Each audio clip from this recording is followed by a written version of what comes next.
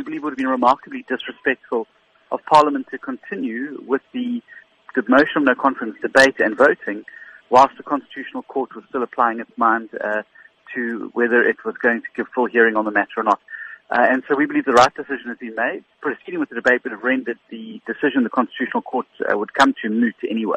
Is it known where this particular proceeding stands at the Constitutional Court? Well, we won't know. They've asked for all the affected parties to provide papers, which they're doing, and there's a return date of the 21st of April. And then they will obviously give further direction or judgment on the matter. How long after that particular date could a motion of no confidence be set aside? Well, I think the communication from the Speaker said that we'll schedule it once we return, which is the first week of May.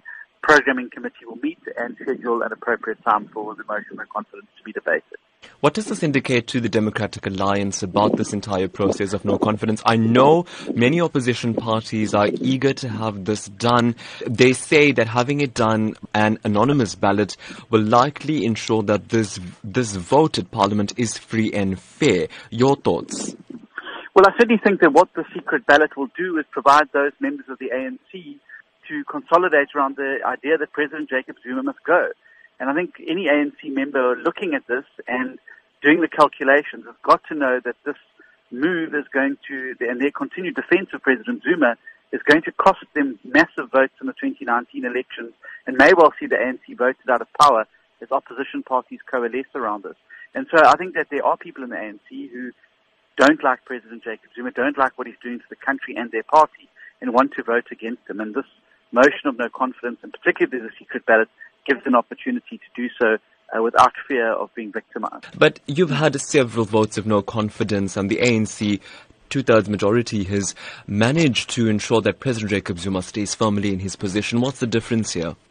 Well, I think the difference here is that you've seen people both within the ANC and the ruling alliance, SACP and COSATU, coming out and saying that openly that President Jacob Zuma must go. ANC MPs have broken ranks, and Matele Macheka, Makosi Khoza, have all come out and very publicly said that President Jacob Zuma is bad for their party and that this can't go on much further. And so I think that also this is the first time that you've seen this confluence, this coming together of such a wide variety and a cross-spectrum of South Africans from all walks of life and backgrounds, and putting aside their political differences. So I definitely think there's a far greater momentum now than ever before